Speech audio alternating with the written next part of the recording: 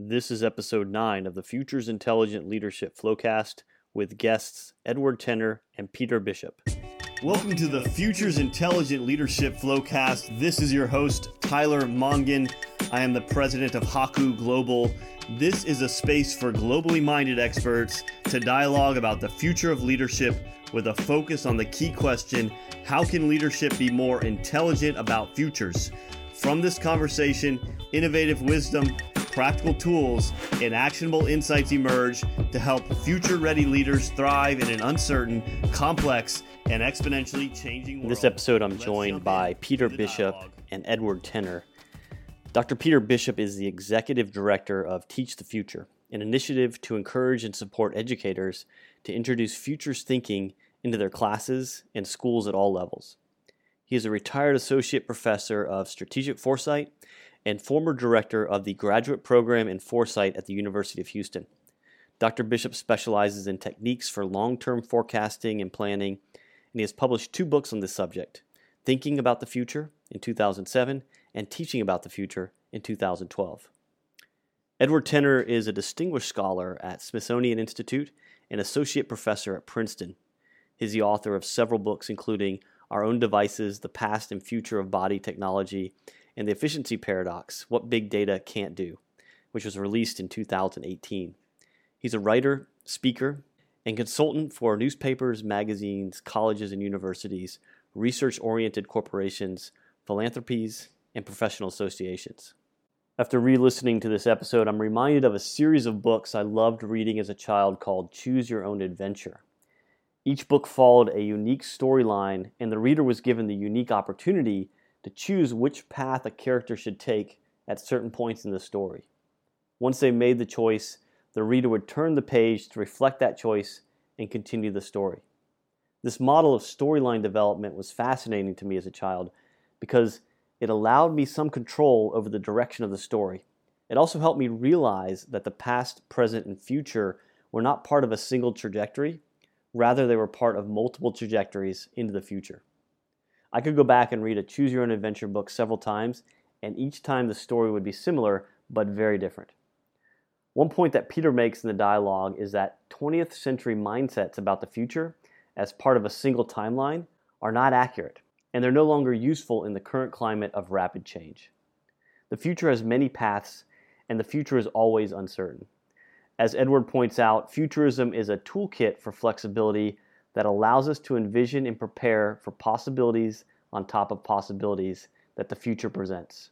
If you're interested in exploring the role of history in the future, how to use history for the future, restoring the uncertainty of the past to realize that history was a series of choices within a background of uncertainty, just like today, how a feeling of the future drove Jeff Bezos to take the risk to create Amazon.com, why the information that is more difficult to access is being neglected and how that is influencing the future, why the current mindsets of education is limiting the future, the differences between transmitting knowledge and developing skills, the curse of knowledge, and why we need more uncertainty in leadership, then this episode is for you. Let's listen.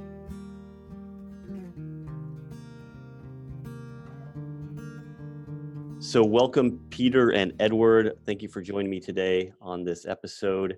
And as always, I want to start with this key question of what does it mean for leadership to be intelligent or smart about futures given uncertainty, complexity, and exponential change? And love for you both to answer that from your perspectives. And I'll start with Peter. Thanks, Tyler, for having us on the program. It's a great question.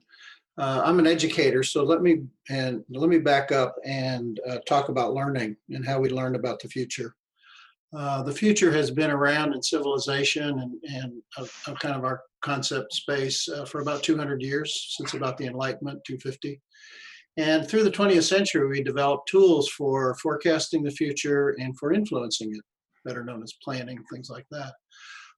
Those tools were fine because, frankly, that was before the rapid increase in change and the influences that you just mentioned, uncertainty, complexity, and change. So we're still, unfortunately, in school picking up those particular mindsets. In science class, for instance, the future is predictable. In history, it seemed to be inevitable, one thing right after the other, all both causes and effects. Mm. We also studied statistics, and of course, in that case, it was maybe random.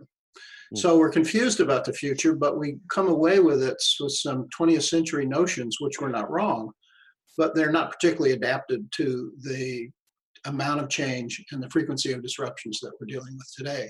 Mm. So my message would be leaders need to basically abandon those ideas, the search for certainty, the search for truth, and begin to realize that the future is not single but multiple, and that one does plans, one can't just basically set a goal, set all the steps between here and the goal, and go charge ahead step by step by step. We can recount many of the disasters even, and certainly inappropriate actions that were taken using those kind of concepts. Mm. So we have basically developed another way of dealing with the future, which we call foresight or strategic foresight, which is takes uncertainty and complexity and disruption as an inevitable and inherent part of the process of change, which we can't ignore and sweep under the table. So that would be my short message to leaders. Mm. Thank you, Peter. Edward, from your perspective, how do you answer the question? I was educated as a historian originally, and I do a kind of multidisciplinary thing now. Some people would say I'm not really part of any profession, but that might give me a different point of view. And I've been interested in futurism for years. I wrote a series of articles for the Britannica yearbooks of science and the future in the late 90s. And little did the Britannica people know that thanks to science, the Britannica yearbooks would have no future. And I also was part in 2002 of a future scenario planning workshop of the Library of Congress regarding born digital information, that is new material on the web that never appears in print, and how do you keep that across generations. And at the time, Google had not gone public, and it didn't really have a clear business plan. So somebody proposed, this was like a brainstorming meeting, somebody proposed that the government would have to take over Google, and now the opposite seems to be much more likely. Mm. So what I've learned from all that is that, as first of all, Peter is right, that people who think they have a clear path to the future are likely to be surprised.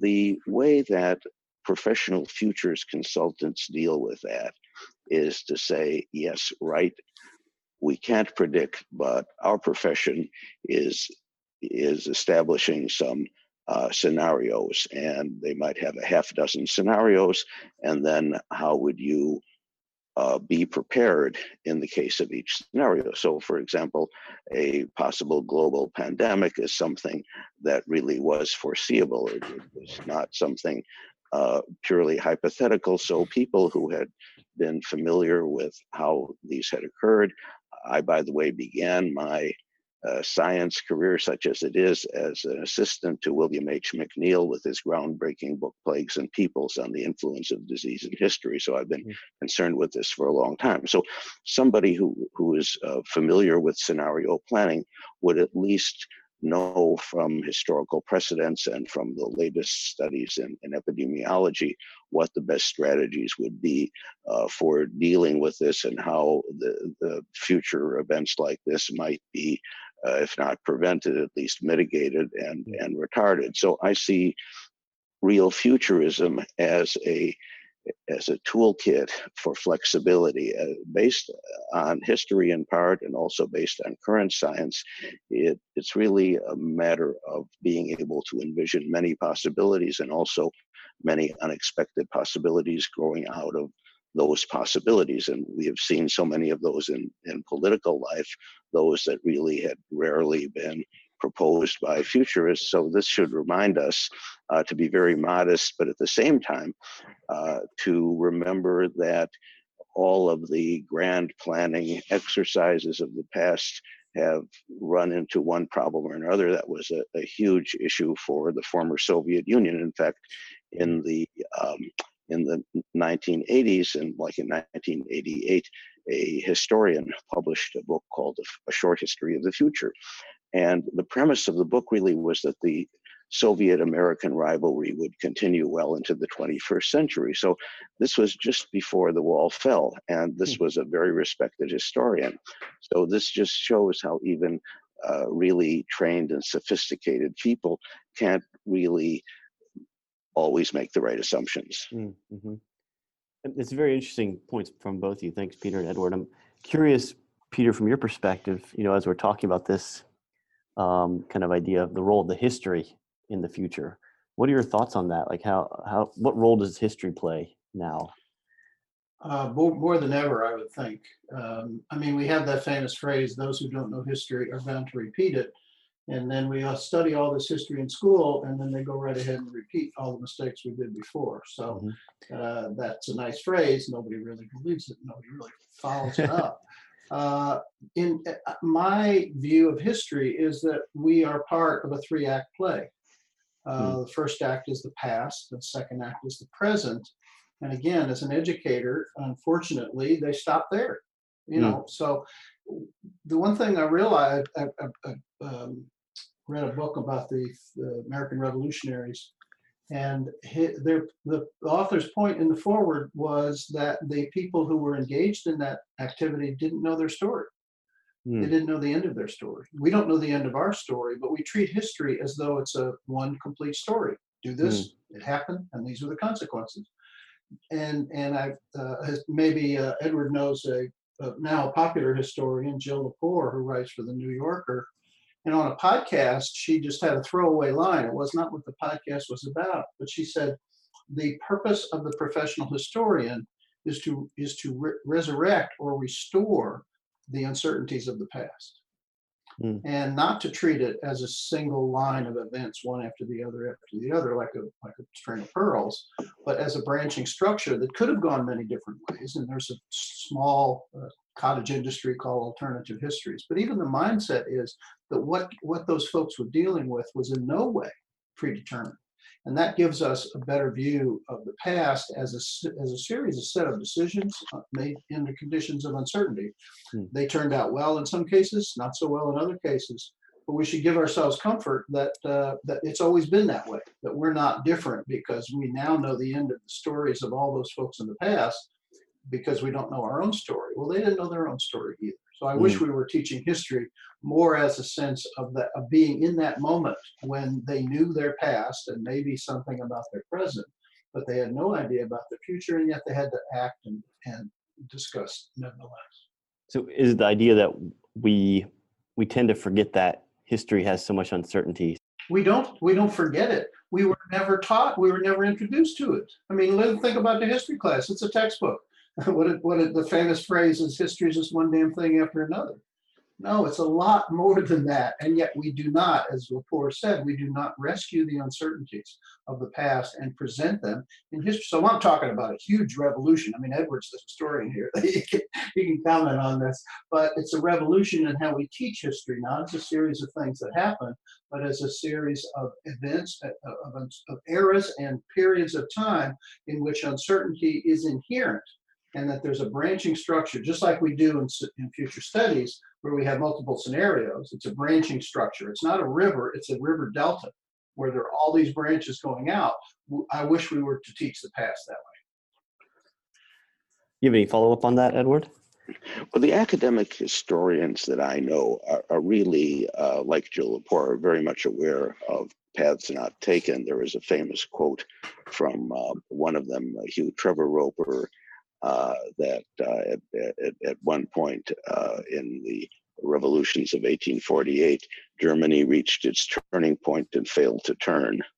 And that sense is present in a lot of other writings. Roads not taken. What if Reconstruction, for example, had been pursued more vigorously? We would not have many of the problems that we have today. And yet at the time, there were so many forces that were impelling, as it seemed, white politicians to to let go and to let the essentially the former slaveholders resume their dominance. So there's also one of my favorite quotes from philosopher Kierkegaard: "Life is lived forward and understood backward," and I think that is as good a summary of the human condition and of history as I can think of. But there's another factor too.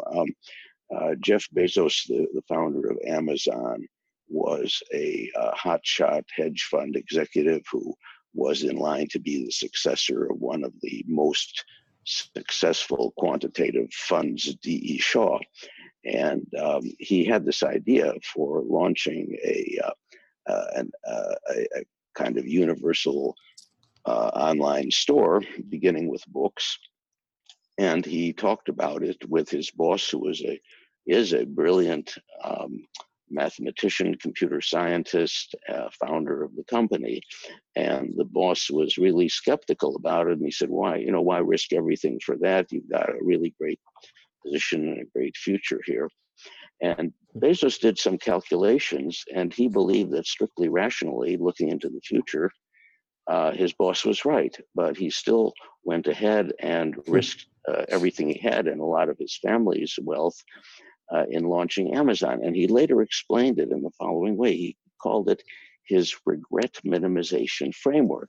What he said was that if he lived to be 80 and he was a billionaire hedge fund manager, he would still always wonder whether he shouldn't have started something like Amazon. Maybe somebody else would have started something like that. So he went ahead and he took a deliberately, quote unquote, irrational decision about the future because of his own projection of how he would feel in the future. And I've always thought of that as an extremely sophisticated, whatever you think about Amazon, an extremely sophisticated way of thinking about the future. Edward, I agree with you that professional historians know these uncertainties really well, but my target audience are students in school. And unfortunately, my own history class is a way long time ago, and anyone's today, I don't think they're being treated to that in the main.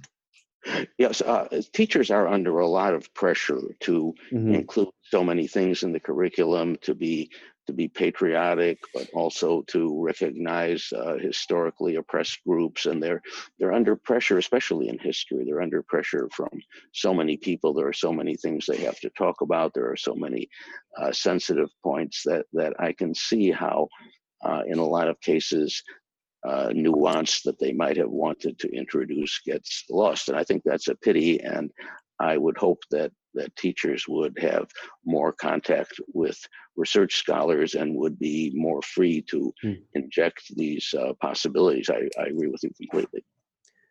But I'd like to address this to Peter, and how is it that the things we're teaching today, how are they shaping the future? Or how are the things that we're not teaching today shaping the future? Well, most people expect the future to be, for all intents and purposes, like the past, because that's what they study in school. They're not really given opportunity to do scenarios, number one. They don't even mention the future because teachers are confused, because what they want to do in most subjects, and I agree with this, Edward, more contact with professional historians would be marvelous, but I don't think the mindset is even there to absorb that information and put it in a particular way.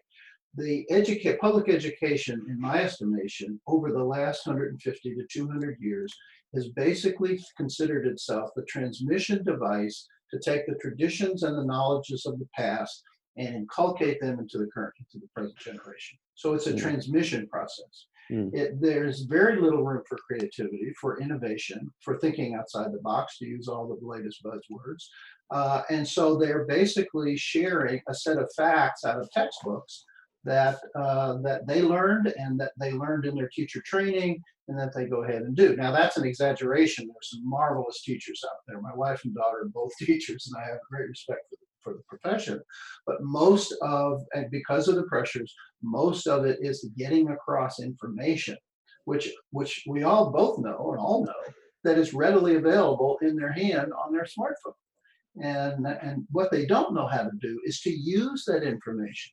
They figure it out because that's what's required to be an adult. But while they're in school, there's not that kind of practice of those skills, not just what historical facts are, but how do you use history for making decisions or convincing someone or even making decisions about your own life? How do you use the scientific knowledge that you have, the mathematical knowledge you have? That's just not there because that's a skill rather than that's a knowledge. And we're still transmitting knowledge as a pipeline. And that to me is one of the fundamental assumptions I think that's inappropriate. It's not wrong, again, knowledge is great, but it's not necessary in this century. How do you respond to that, Edward? Because I think it seems to align with your book. Yes, I mentioned in the efficiency paradox that that first of all, as you and Peter were saying, that information is lost. I wouldn't say it's necessarily lost, but information that is more difficult to access is neglected, and I can see this even at in an elite place like Princeton. I'm in a Princeton library right now, and it used to be that when I had books charged out, a number of them would always be recalled. But I think now there is a tendency for students to do as much as possible with all of the incredible material that's online. And because there's so much online, there's people schedules are pressed, and so there's a tendency to neglect what's available only in print or in storage. And one of the things that I do as a writer is to search that out, because if you want to say something different, if you want to introduce some kind of new idea, very often there are gems there. So if I were teaching, I would encourage students to do that. But there's another thing too, and that is that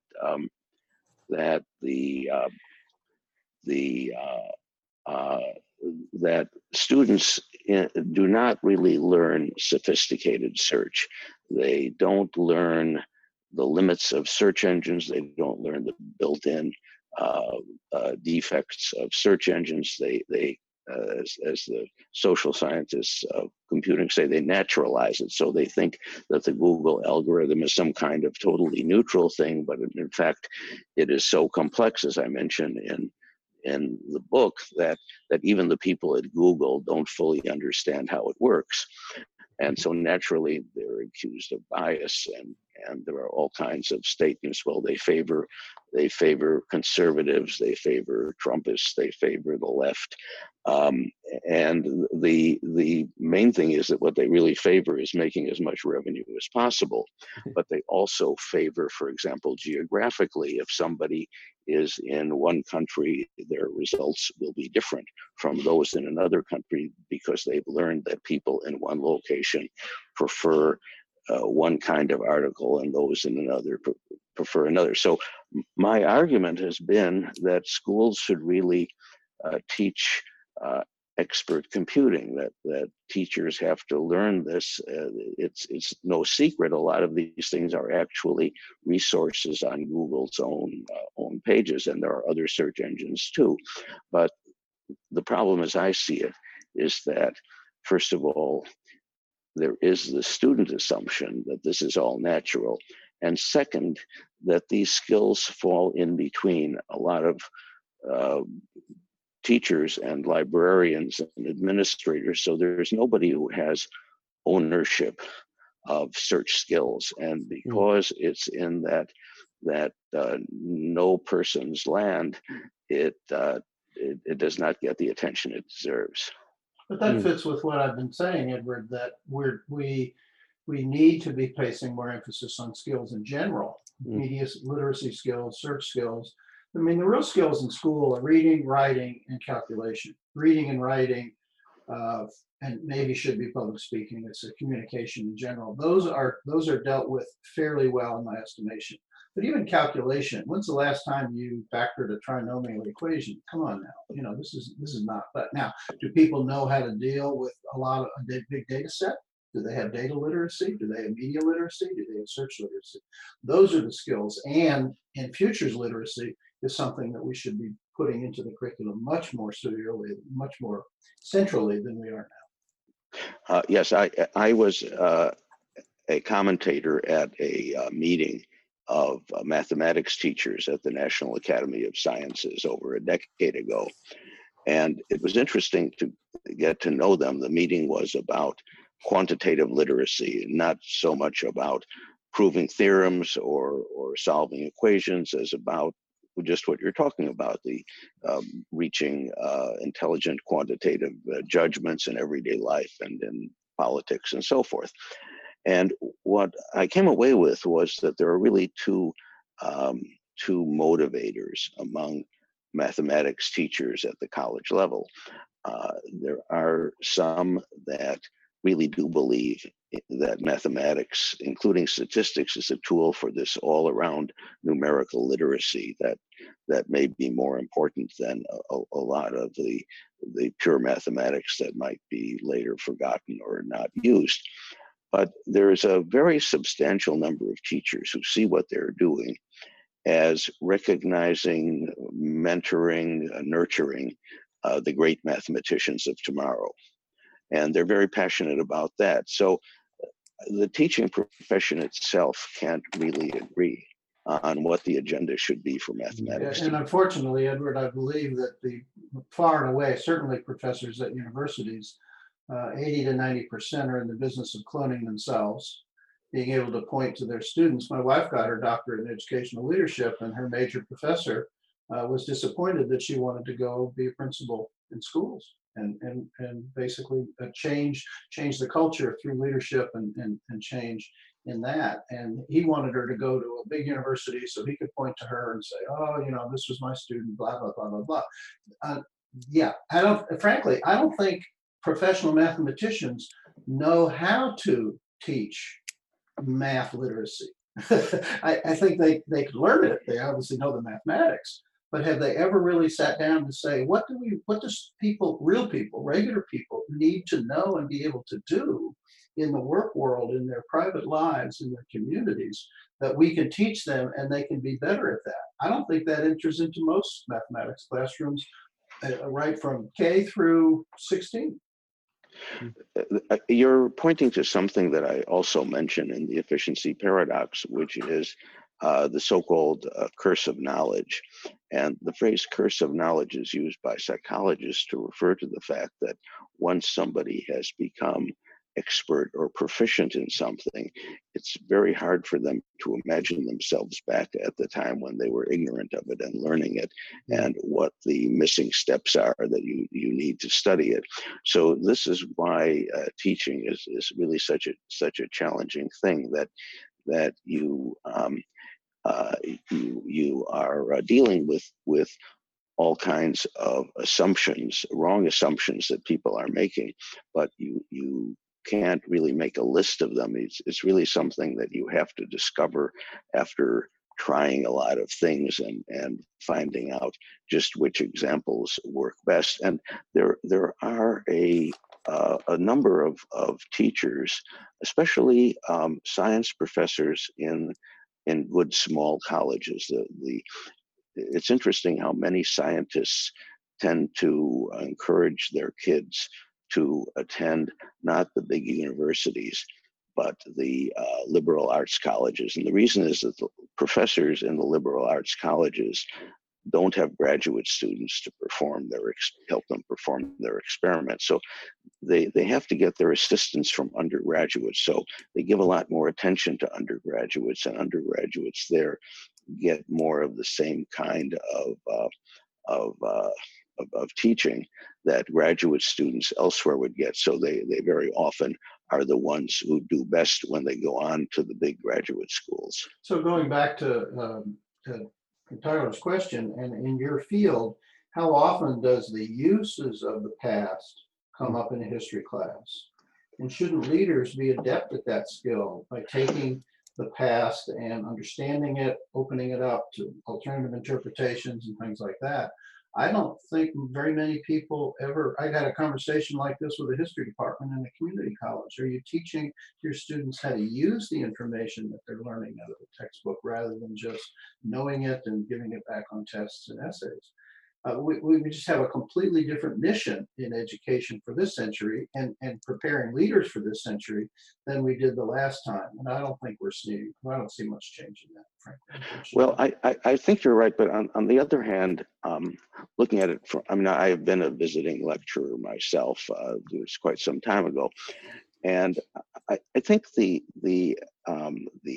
etiquette is that the students really don't like it when they feel they are being exhorted to some kind of citizenship, or even if there's no partisan side to it. So I think that the best teachers are those that do raise these questions implicitly, that these courses do really bear on decisions about the future, but Hmm.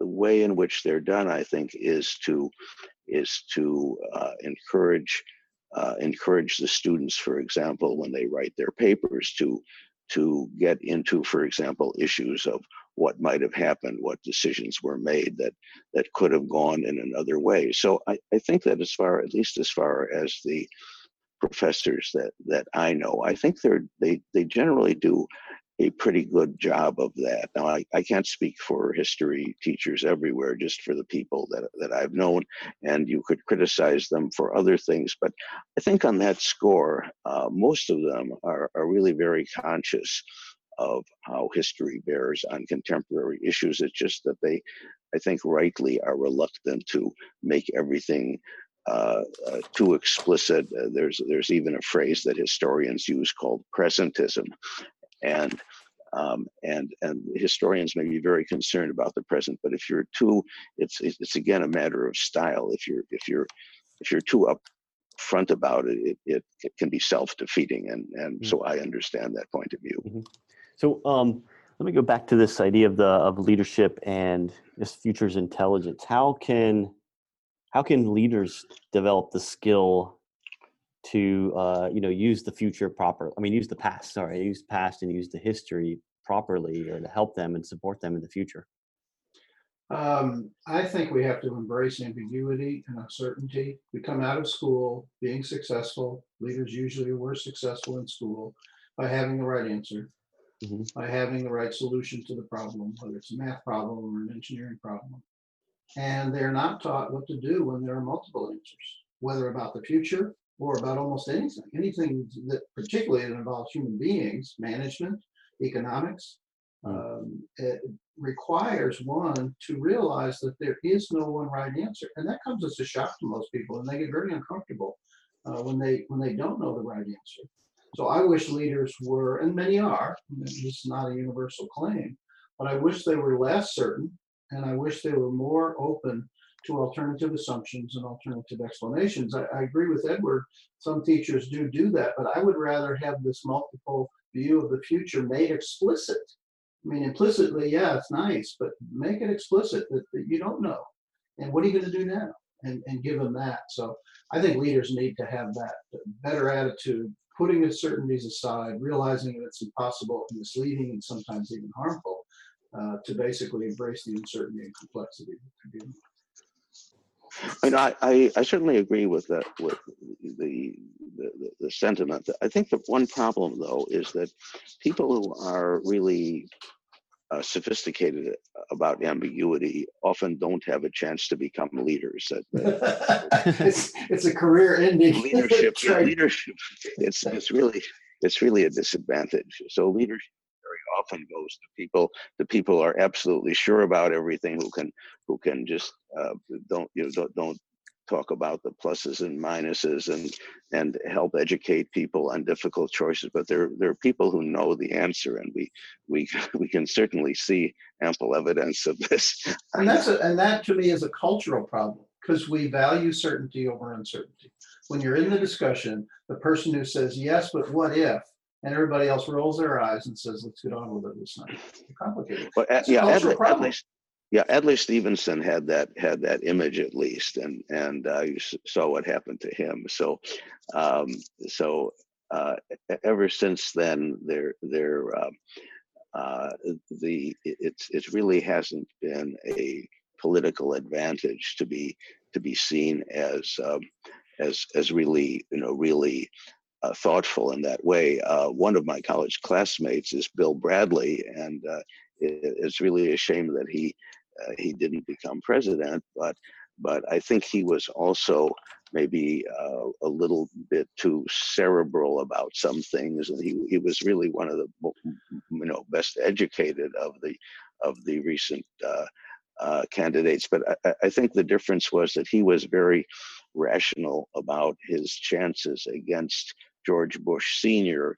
and Bill Clinton was kind of irrational and had nothing to lose or very little to lose and went ahead. But it's not the leaders who have created the situation. Political leaders who are successful are talking to a public who wants certainty, who wants the answer. And they argue about my answer is better than your answer when both answers probably have some validity. So Adlai Stevenson, who was talking to a population that wanted certainty, was unsuccessful, and Bill Bradley unsuccessful. And those people who stomp the table and go to rallies and say, this is the answer, this is the truth, are successful because they're talking to people who are looking for that. And they shouldn't be. They should have learned in school that doesn't exist. I agree with you, but I think that it's very unlikely that teachers, even if they could get together and agree to do that, would really, as a group, be able to change that. But I'm also hoping that one of these days, some political figure will come along who can make uncertainty and scenario planning and so forth charismatic, and maybe we just haven't seen him or her yet. I don't see any of those people on the present horizon, but who knows? Well, it's a reciprocal relationship. If schools prepared people for uncertainty in ordinary life, then leaders who have that trait would be more successful. So it's neither one. It's a cart and a horse. It's neither one. It's both. No, very, very interesting points. I think that's a good place to kind of wrap it up here. And what's one word you would like to leave a future intelligent leader? If I start with you, Peter. Well, only one word? Only one word. I'm a college professor. Come on, one word is impossible. Humility. Humility. And you, Edward? Well, I have to go with two words: unintended consequences. Well, if he got two words, don't I get two words? Humility in the face of uncertainty. That's 4 words, but okay. Great. Well, thank you both for your time today. I think that was very interesting and enlightening. There's a lot of good points I think brought up and really relevant and interesting for the future. Okay, Tyler, thank you for having us. Yes, thank you, Tyler. Enjoyed it.